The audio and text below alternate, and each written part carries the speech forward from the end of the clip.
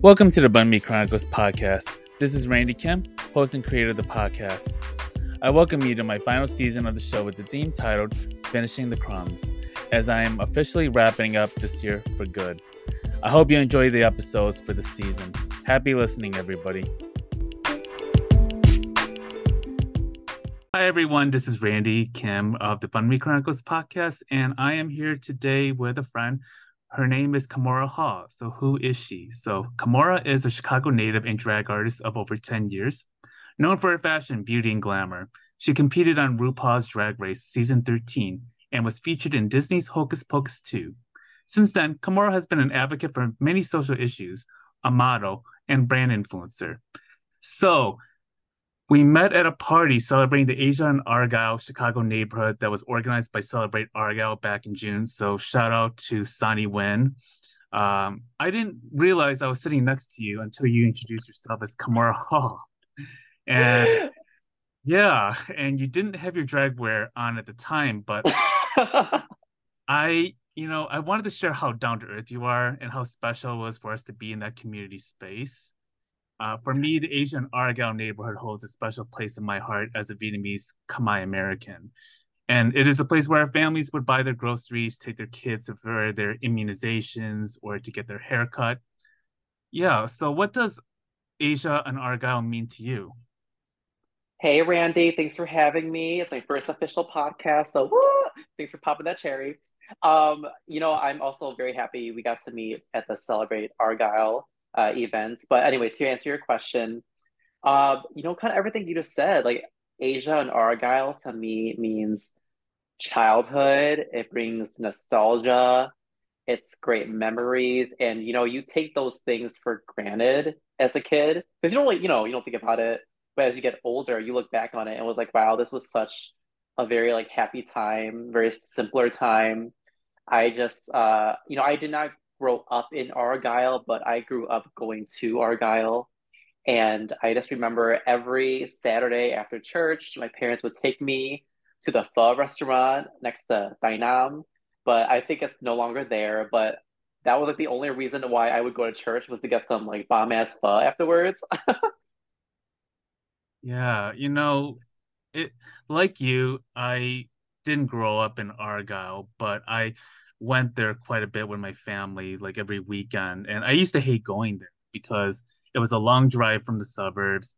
Um, my dad would spend, I don't know, an infinite amount of time trying to find parking, which was always Oh, an event in itself. And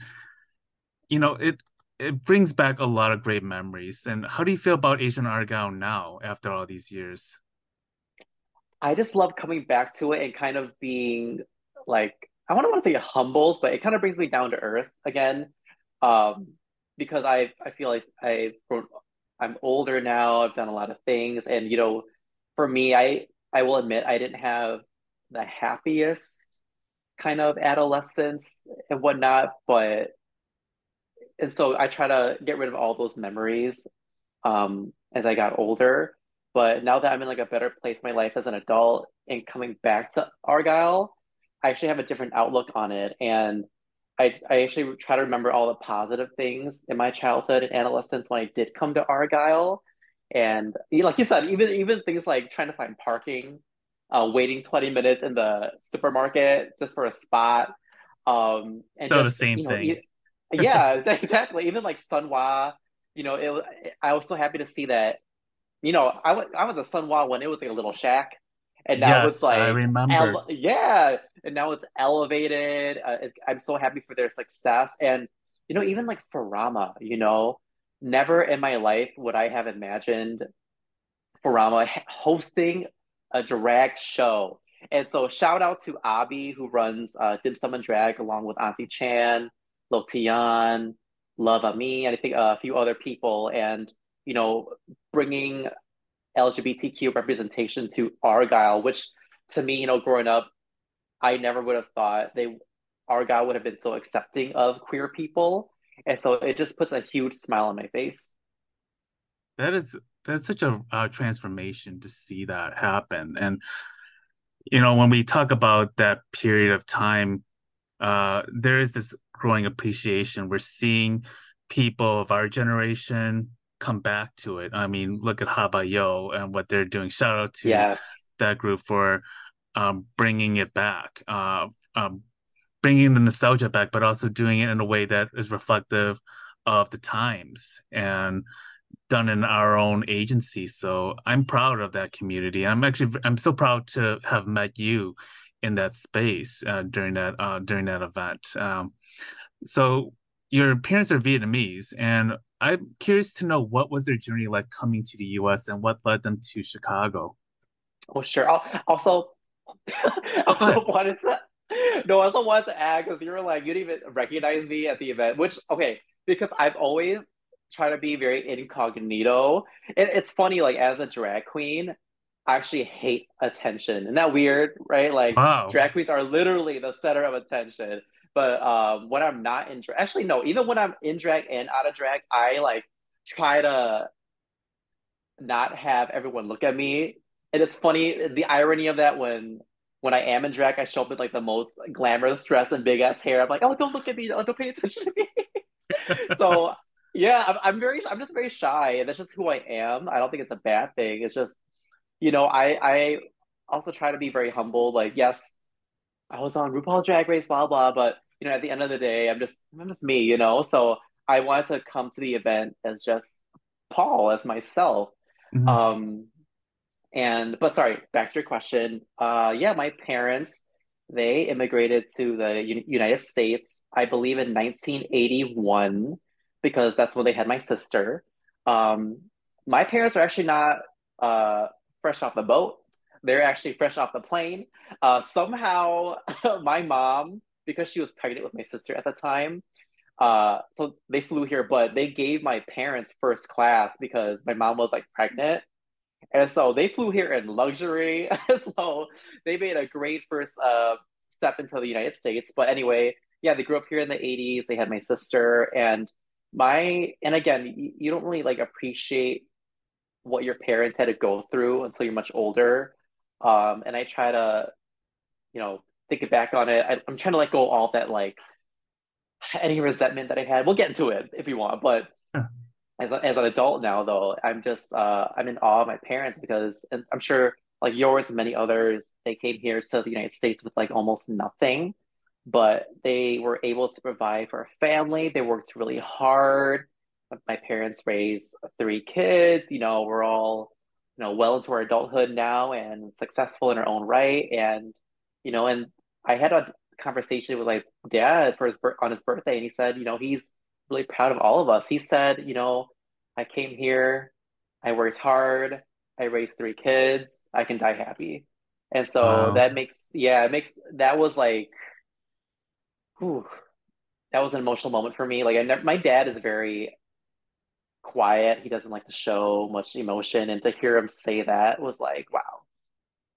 That's beautiful to share. And also it's very validating to hear when your own family, your own parents actually says that they're proud of you, that they can actually let go of this struggle that they've been carrying in for so long, having to Absolutely. raise a family, having to survive assimilation, having to, process their own traumas coming here. And I think it's such a beautiful moment when they can actually let go and say, I can finally be at peace, right? Yes.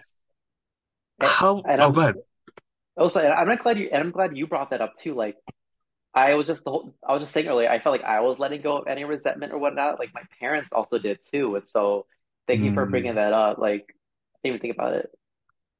yeah, which brings me to that next question is how would you describe your upbringing, particularly at a time when you were discovering your own queer identity? Oh, sure. You know, I I always knew I was different. I didn't know the word gay yet, but I feel like I knew even when I was 6 years old. I was different. I didn't want to be like the other boys doing sports or whatnot. I wanted to play with the Barbie dolls. I wanted to hang out with all the girls. I wanted to gossip and talk about the boys. I wanted to play dress up. When my parents were not home, when my sisters weren't home, I would literally put on their heels and dresses and like practice my runway walk. No, for real. And see, I didn't even know that was drag back then. See, it was meant to be, right? How things work out. Wow. But but anyway, I want to say, but the first time I knew that being gay was like a bad thing or had like a bad connotation to it was I think I was like 8 or 9, but for some reason I just always grew up thinking my nose was really big. Uh I was always very self-conscious about my nose being wide. I don't know like how that started, but and this is weird. I will say this is weird for like a 9-year-old to say, 8, 9-year-old during like the dinner table, literally eating food with my parents, my sisters, and out of nowhere, I was like, Mom, I want a nose job. I literally said, I want a nose job. And my Wow. mom turned to me and said, No, that's gay. And that was the first time I ever heard, I think the word gay and gay used in like a negative way. So I instantly knew that it was not okay and that me having my feelings, my sexuality, my identity, I had to keep it to myself. Like if I said something, if I said I was gay, if I came out, it would not go well for me. And I think that's when I started to really become distant with my family. Because I used to be so close to my mom and dad as a kid. And then like I just remember I would like be so excited to see them come home from work. They would hug me, kind of show the same affection. And then I think when I came to realization, I'm gay and they're not going to be okay with it, that's when I really start to kind of just hide in my room. I wasn't as the bright kid I remember being with my parents and my sisters. Um, so that was like a dark time for me. And, with, I'm sure too, like with Asian families, we don't really talk about mental health struggles. We don't really talk about our feelings. We just hold it in. And I will admit, I actually didn't even start going to therapy until maybe, yeah, 2 years ago, 2 summers ago. And I wish I did. I just felt like I would have been so much happier. Even like, yeah, I just know I would have been much happier. I Mm. did go to therapy sooner.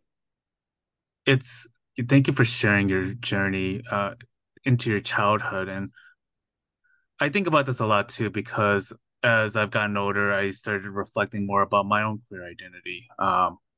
As an Asian American, as a Vietnamese Khmer American, and thinking about how gay was used as a negative connotation. It was like there was this expectation of being a man and Yes. how we were often punished if we were not living up to that expectation. And Hmm.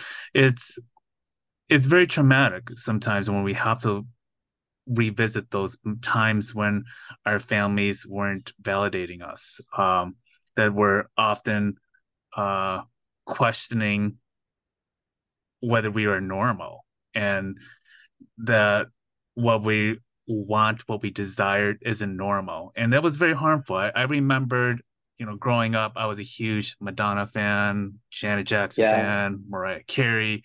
Uh, those were my, I think that's the triple, I can't even think of the right word today, but it's basically the triangle of queerness, the way I look at it. And, my brothers also engaged in homophobia. They were saying, well, that's so gay. I can't believe you like them. And I did not have shame, but I felt like I was forced to have shame Yes. into liking. Uh, I was forced to have shame. But I saw liking female pop stars, hanging out with women, hanging out with girlfriends, you know, was something that I preferred to do. And it's it's hard because it feels like you had to hold yourself back for I don't know how many years until you get to a point where I've had enough. I deserve to Yeah. fulfill those desires. And I feel like in some ways, a lot of our own queer community members, especially in our own community, um, it feels like our adolescence was delayed in some ways because it took us so long for us to reach our um Yes. to reach our potential, to fulfill our desires.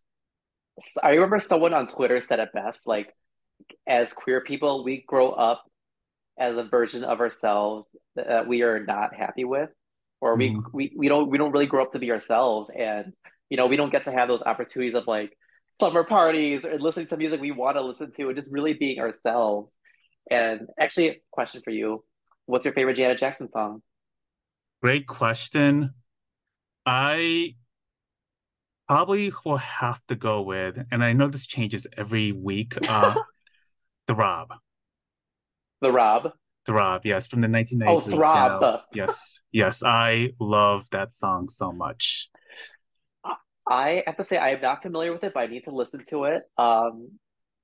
I do love Janet as well. I'm not a huge fan like you are, but my favorite song is Escapade. Is That's so another one too. That's freaking another one. good. Did I you love that see song. Janet when she was here? Yes, I did. And guess what? I got to meet her in person in Shut Milwaukee. the fuck up. Hey, as you should, I mean, all the legendary divas are coming back on tour. This might be the last Yes. go, so I would I too.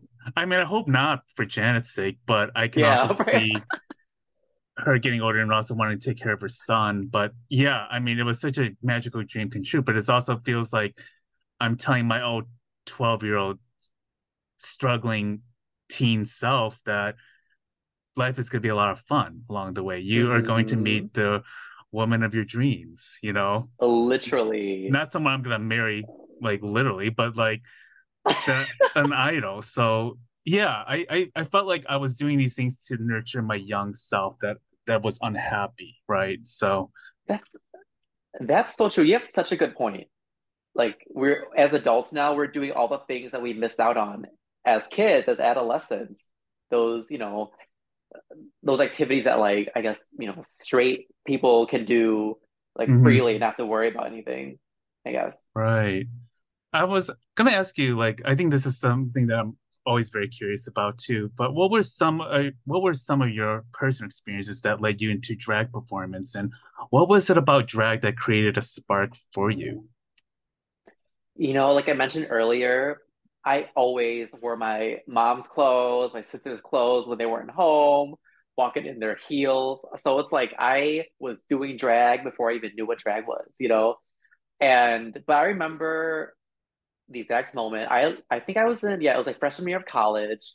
I think I just came home from class, and my sister, Lisa, was watching season one of RuPaul's Drag Race. So this was like 2009.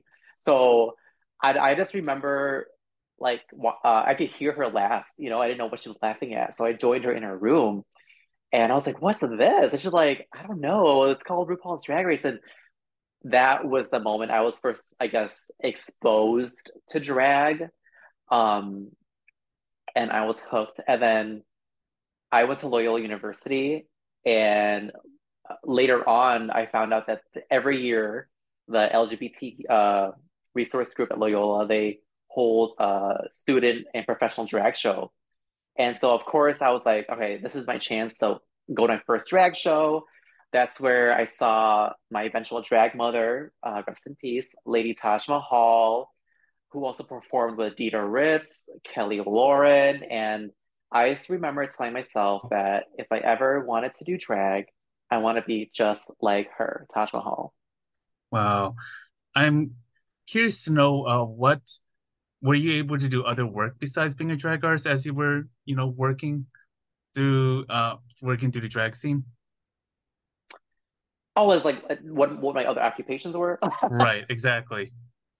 Well, I mean, I worked at Victoria's Secret for a long time. Oh Actually, wow. no, yeah, yeah. So I don't know how my parents didn't know I was gay. I think they're in huge. No, literally, they were like in huge denial. It was crazy. Um, and no, here's the thing too. Well, I will get to it, but I just remember like even as I got older, and I was trying to make it very like apparent that I'm gay or very flamboyant, I would still like walk into my parents and them having conversations like, oh, I wonder like who he's gonna marry. He's gonna need a woman to cook for him and like knows how to clean. I was just like, are you serious right now? Like, are we still having this conversation? Like, that to me just shows that they were either in denial or they really thought that I'm like straight. and just was flamboyant. But anyway, yeah, I worked at Victoria's Secret during my college years. I bought a lot of my undergarments there for drag, so thank you, Victoria's Secret, Old Orchard.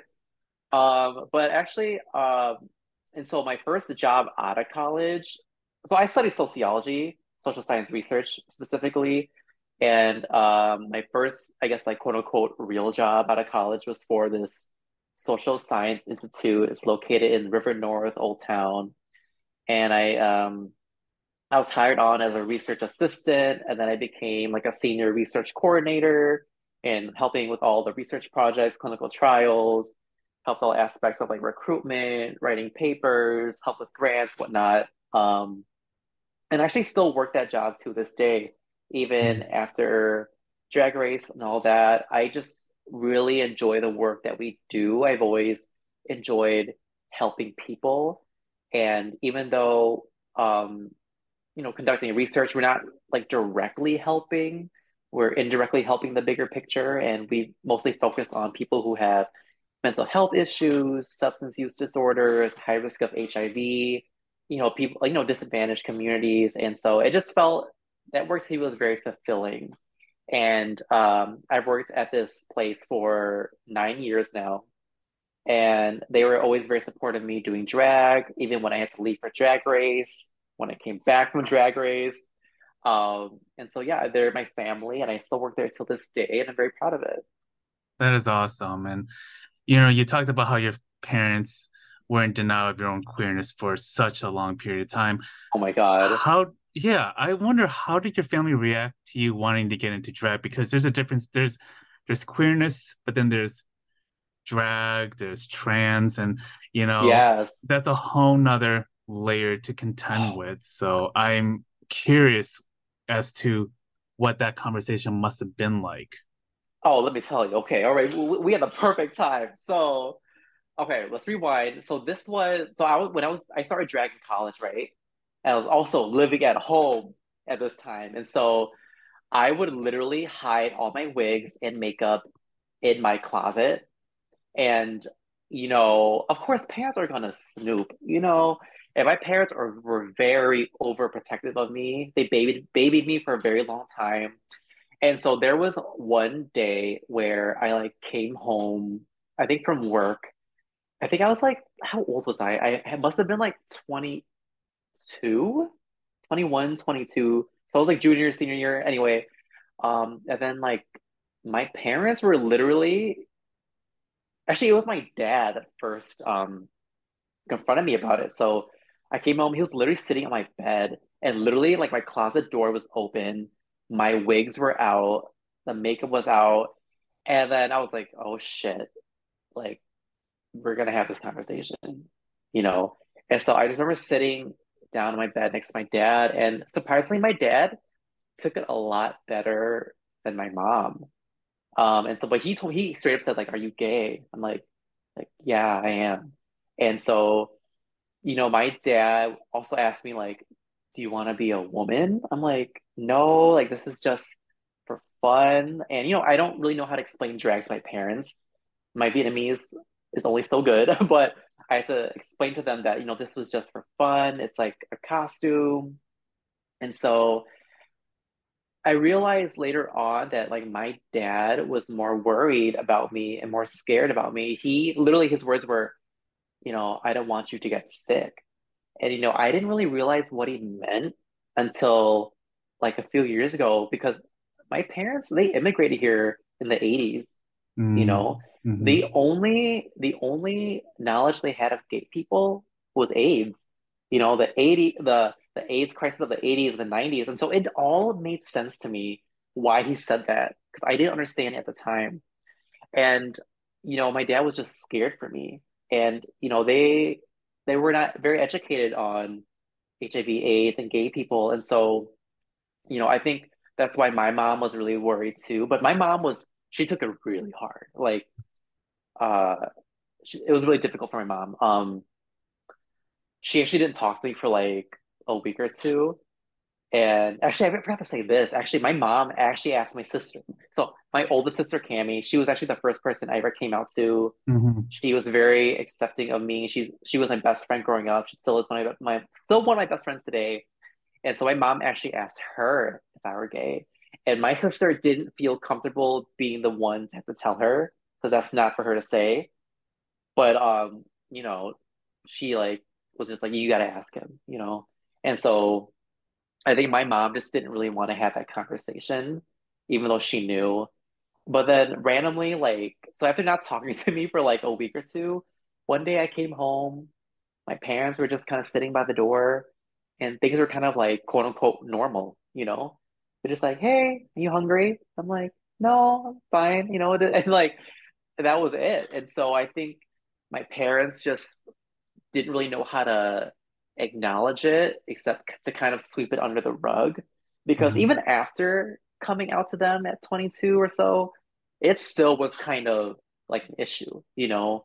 Like they didn't really acknowledge that they know I'm gay, but they didn't really acknowledge I'm gay. If that makes sense. Like they didn't really want to face it still, come to an acceptance. And even when I I'm with my long-term boyfriend and brought him around, he was still just like the friend, you know? But I'm 31 now, and that was what Almost a 9 years decade. have passed. Yeah. Yeah, almost a decade. And so, and just recently, I won't say a year or two, I think they're finally okay or accepting of me being who I am because a few things. So my mom actually considers me as one of the girls. So no, literally, yeah, That's like great.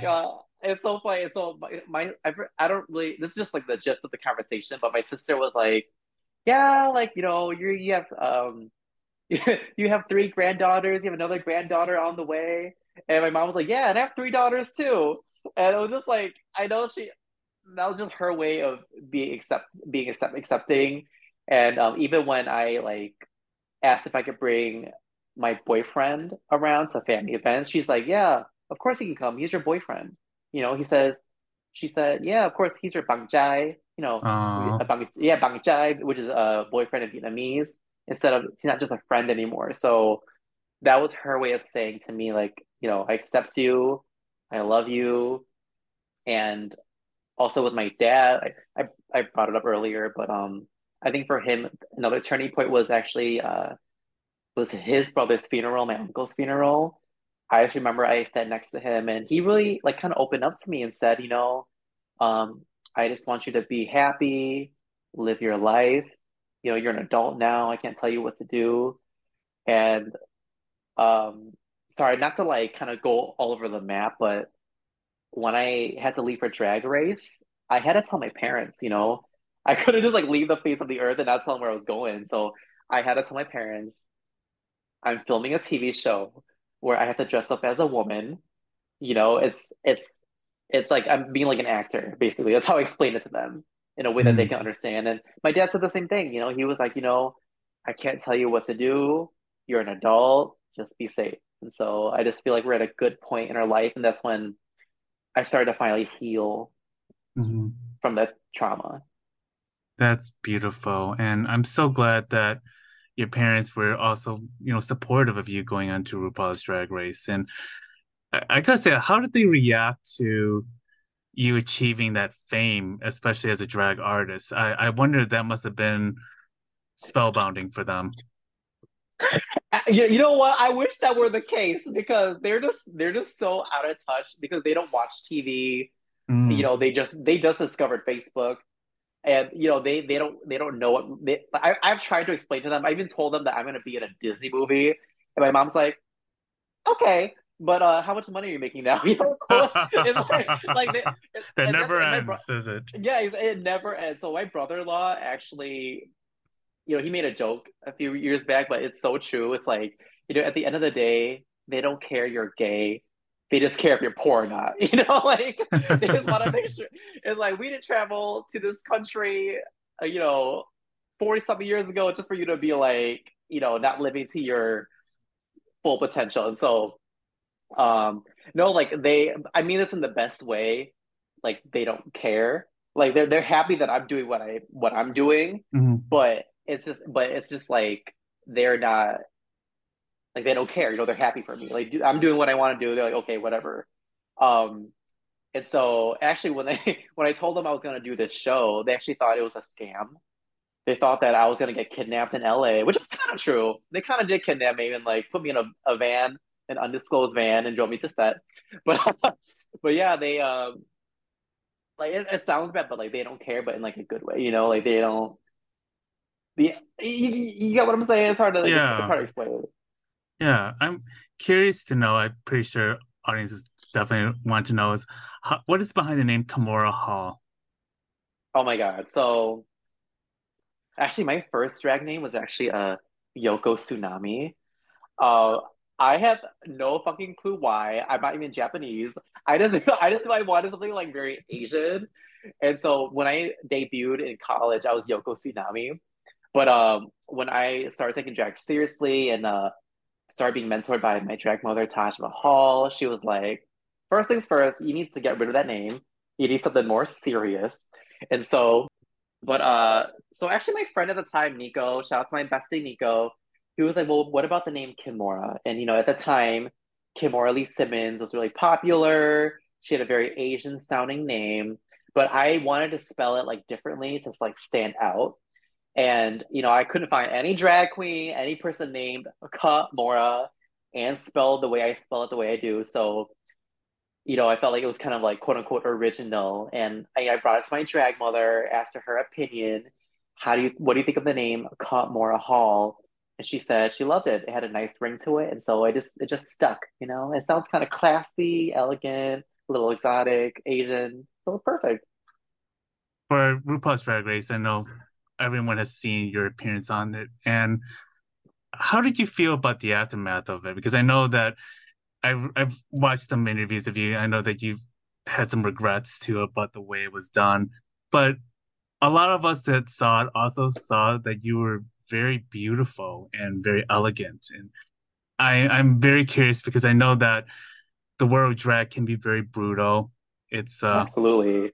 and especially as like one of the few, which I would talk about later on, is as one of the few Asian Americans, I feel like there's got to be this pressure to succeed, and it's still, even though it may not be in the STEM field, but it's still competition that we are so conditioned to have to perform well and especially in the world of drag that um that you were vying for.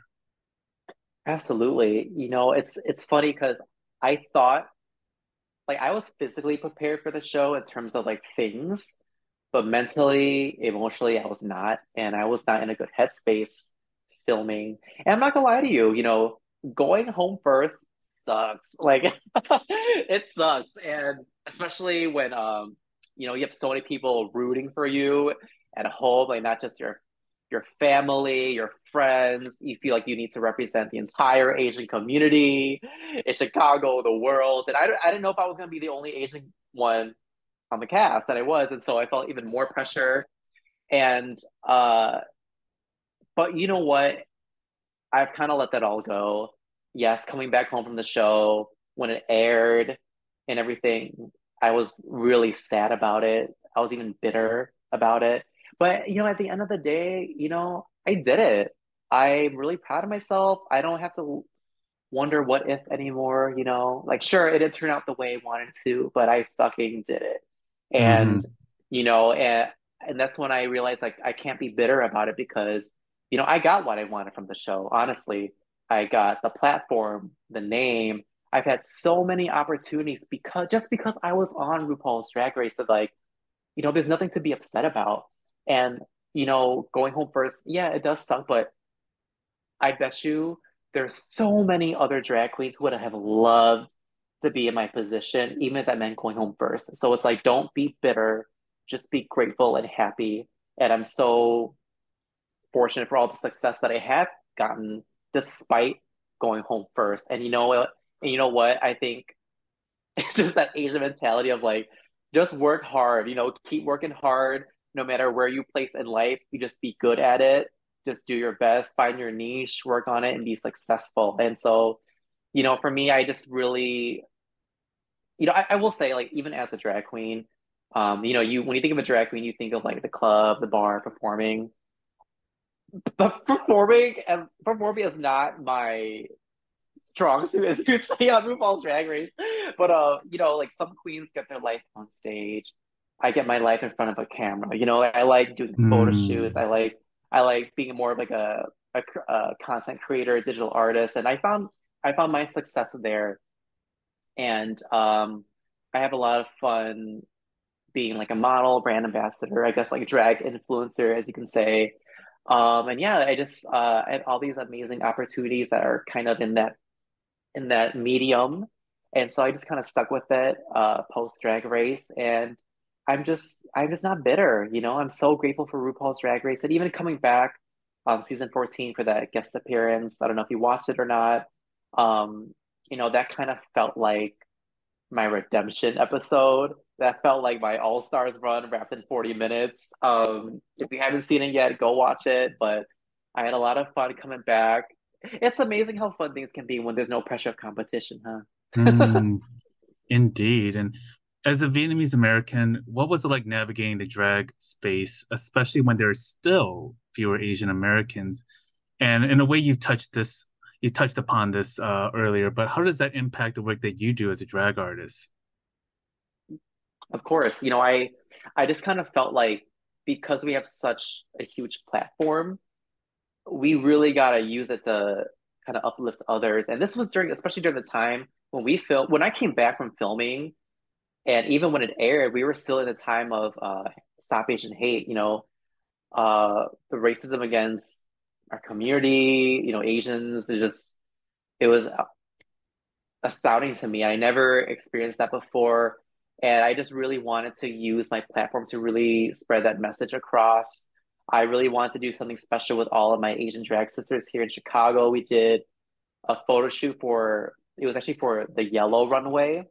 And, yellow, I know yellow has been used in a discriminatory way, but like for me, like I love the color yellow.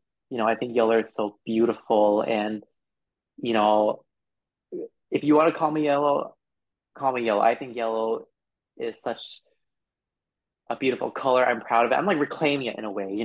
So part of doing that photo shoot, that project with them was kind of reclaiming the word yellow and showing like the beauty of it, and that, you know, people always kind of group us Asians together, right? As one, but I want to show that we're all different shades. We all have our own stories, our own experiences, our own journey.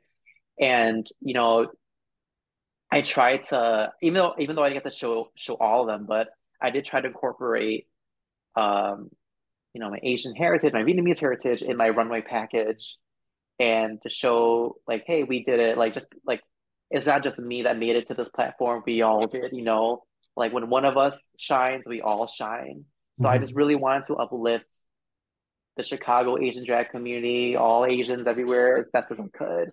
Even if that meant, even though I went home first, that doesn't mean that I can't stop and I can't uplift others. You know, in recent times, there's been many anti-queer and trans laws that have hurt the LGBTQ Yes. community, along with the drag bans, like Tennessee, for example. What Hmm. can you share about the effect that it has on you and your community this year? Absolutely. It's funny because when I first heard about that, you know, like people calling us groomers, pedophiles, talks of a drag ban. We're like, oh, that's not gonna happen. Like no one's gonna take this seriously. And then it did, and I can't say specifically, but I had a lot of, opportunities with major brands and corporations about, pride things or like drag center content, and you know, they fell through. They kind of like ghosted me. It didn't pan out. And, I was really like confused and somewhat like hurt by it, because it's like in the past, these companies have stuck by the queer community, the gay community, drag artists, and had no problem showing support years ago. But like, why now? why now are you backing away? Like, where were you? You know, like when I know we kind of make fun of corporations for like rainbow washing and just slapping on a rainbow, but it was really disturbing to see the lack of companies and corporations not showing their support, and you just really, you know, uh, how do I say this? It's like drag has never really been about money, but it's nice, right, to be paid for what you want to do.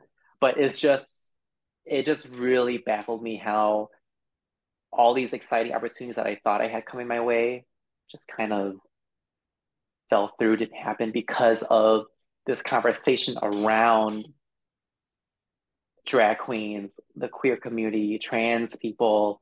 And don't get me wrong, I'm so grateful for the opportunities and the partnerships that I've had during Pride. And shout out to the companies that continue to stick for the community. But yeah, like and not just me, but my drag sisters who do love performing and whatnot, like a lot of them have lost a lot of gigs just because of this fucked up, conversation about drag queens. And like we look at the statistics, you know it, I know it, they know it. Like most people who are majority of recorded pedophiles and whatnot are not drag queens. Show me a drag queen that has caused harm to children. Like it just sorry, talking about this just really pisses me off. And that's not on you. Just as a Mhm. drag queen, as a gay person, as a queer person, it's like, come on now. Like, we're literally in the Stone Ages, I feel like we're gonna be in the Stone Ages. Which will also ask me because I think this is such an important time that we're it's an important time right now because we do need to talk about the impact that these laws have had on the community itself as a whole.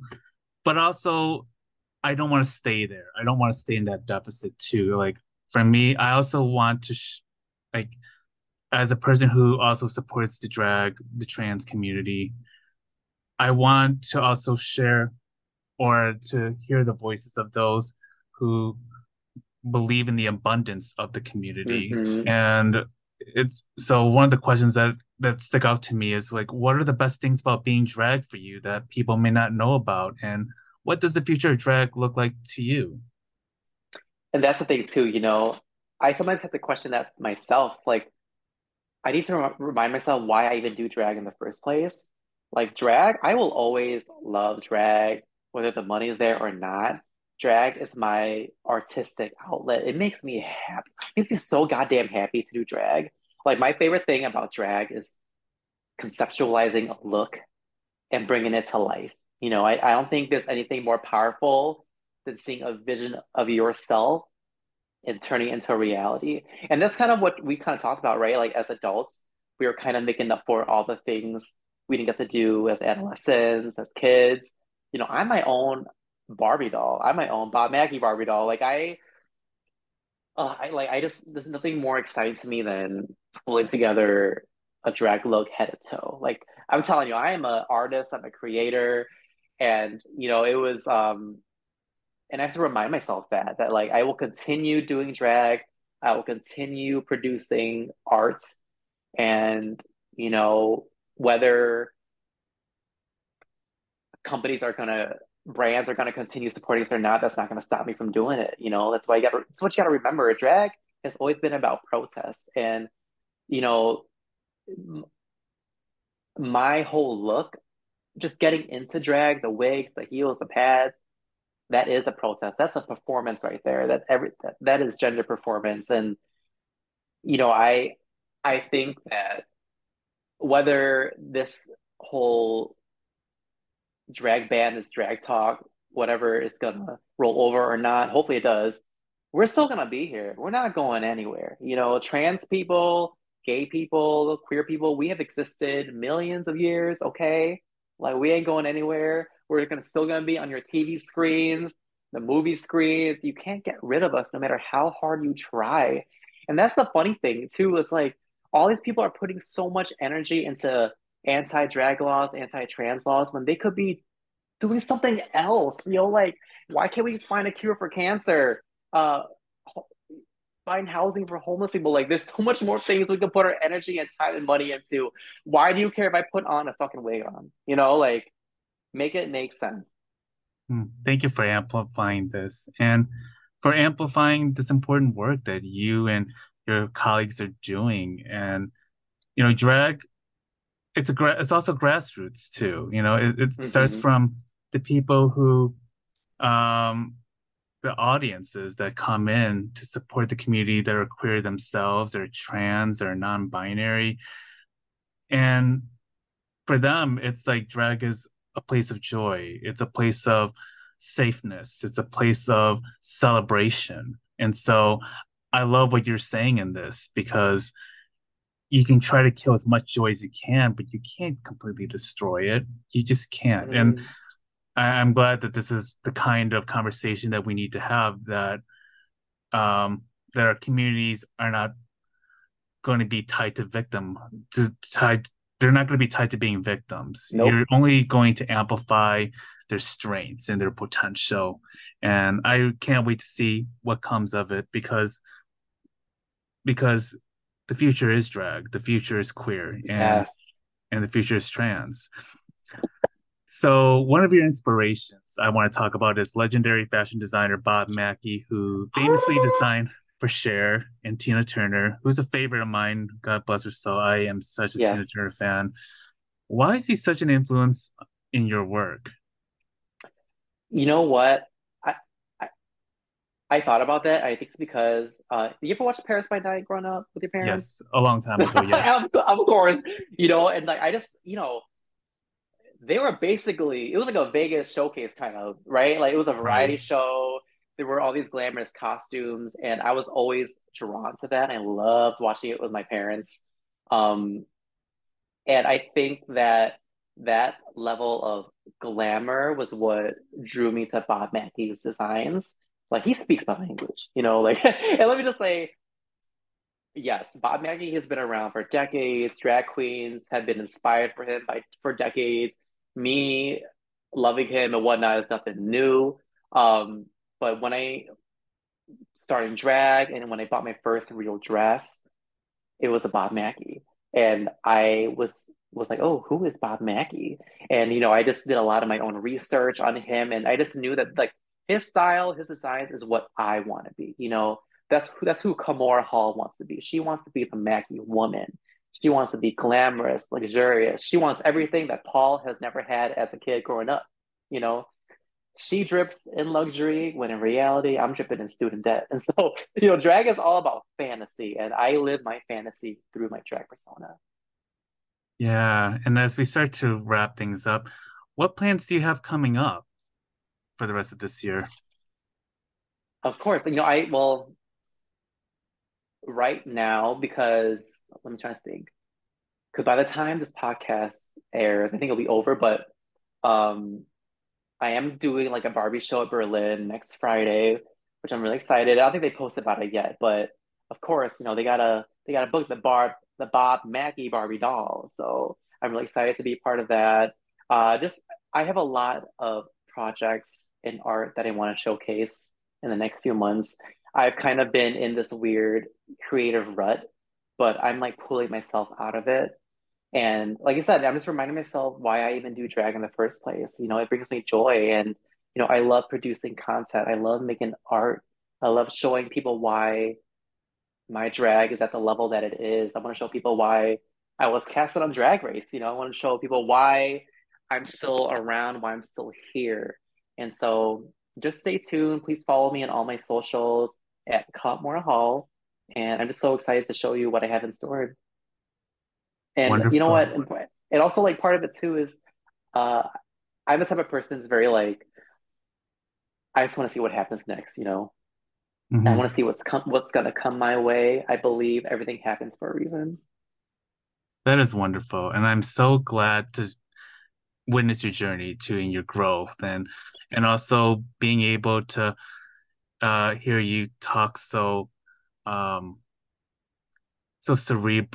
can we say it? Being so cerebral about your plans, and also how you want your art to look like. And I think that's really wonderful. And I want to ask you one last question. So if you can talk to your, I'm gonna guess an age, 15-year-old self, what would you say to that person?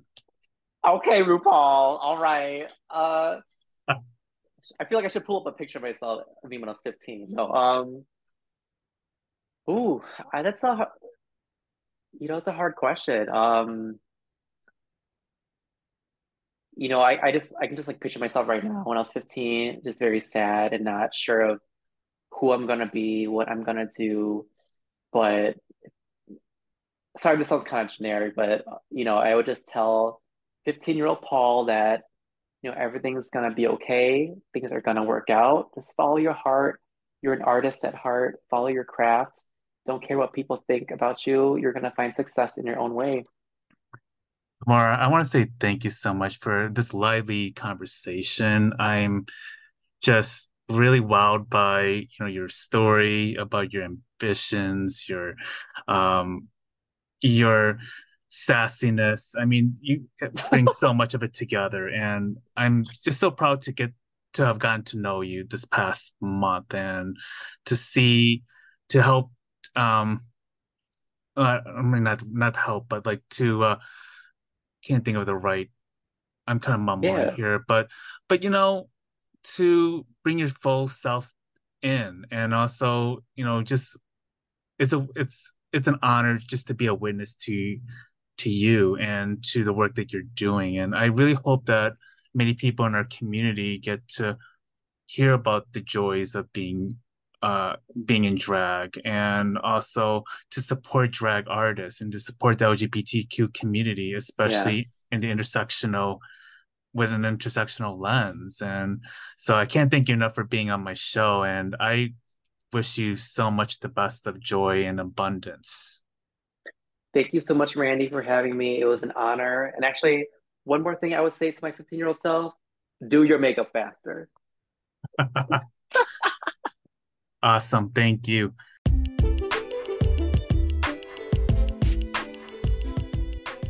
Well, that is a wrap for today. And I want to say thank you so much for listening to my guest and for this episode.